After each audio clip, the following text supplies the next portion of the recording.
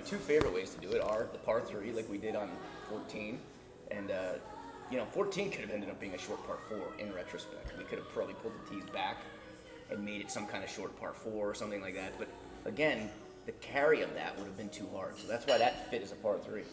So here we are. We got to get back up this Drumlin, and the thinking is we want to get up to the top toward the end of the 9, either not front 9 or back 9.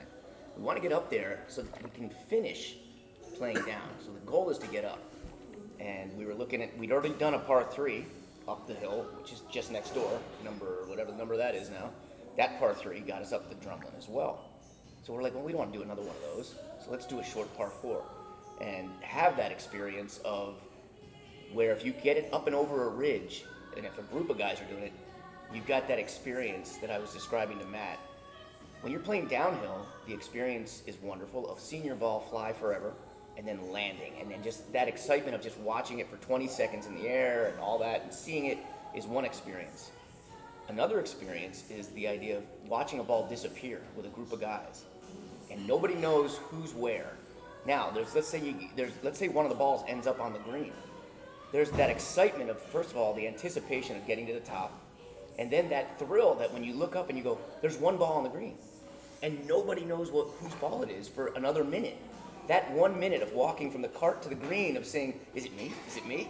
Is it me? That's a unique experience. Thank you so much. So I love that experience. And then from a strategy standpoint, Matt tried to deal with that bunker on the top, because if you get caught in that bunker, you're dead. But if you get over it, you get kicked right to the green. So, experience in golf, which most modern golf architects ignore now. They're like, no blind shots, no blind shots. Here's this funny. And that's due to a functional type of thing, where safety and speed of play. By eliminating blind shots, you've eliminated an experience from golf that Scotland would want to come over here and just smack you in the head about. The Alps is a great example at Prestwick. That par 3 over the hill, that nobody can see the green. All 4 golfers hit it over a hill, and then they have to wait to see who's the closest to the pin. And you go around that hill, and you're like, wow, somebody's this far. And you got a good 2 minutes before you figure out who it is. Have you been up to Mammoth Dunes yet? No. Sand Valley. No. I haven't played all the holes. There's an overall, I would say, you can think, because we tried to make the golf course one where you had options, and it may not be as obvious the first time or the second time you play it, but there's always more than one option.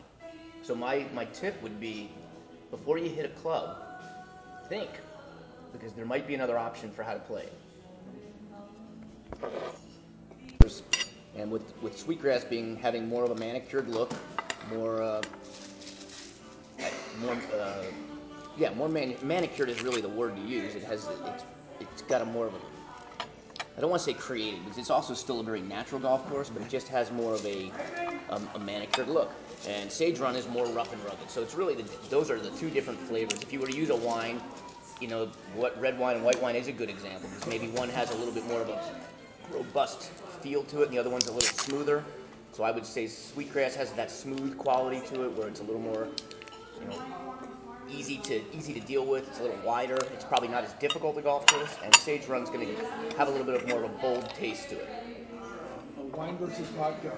Well, maybe that's better. That might be it.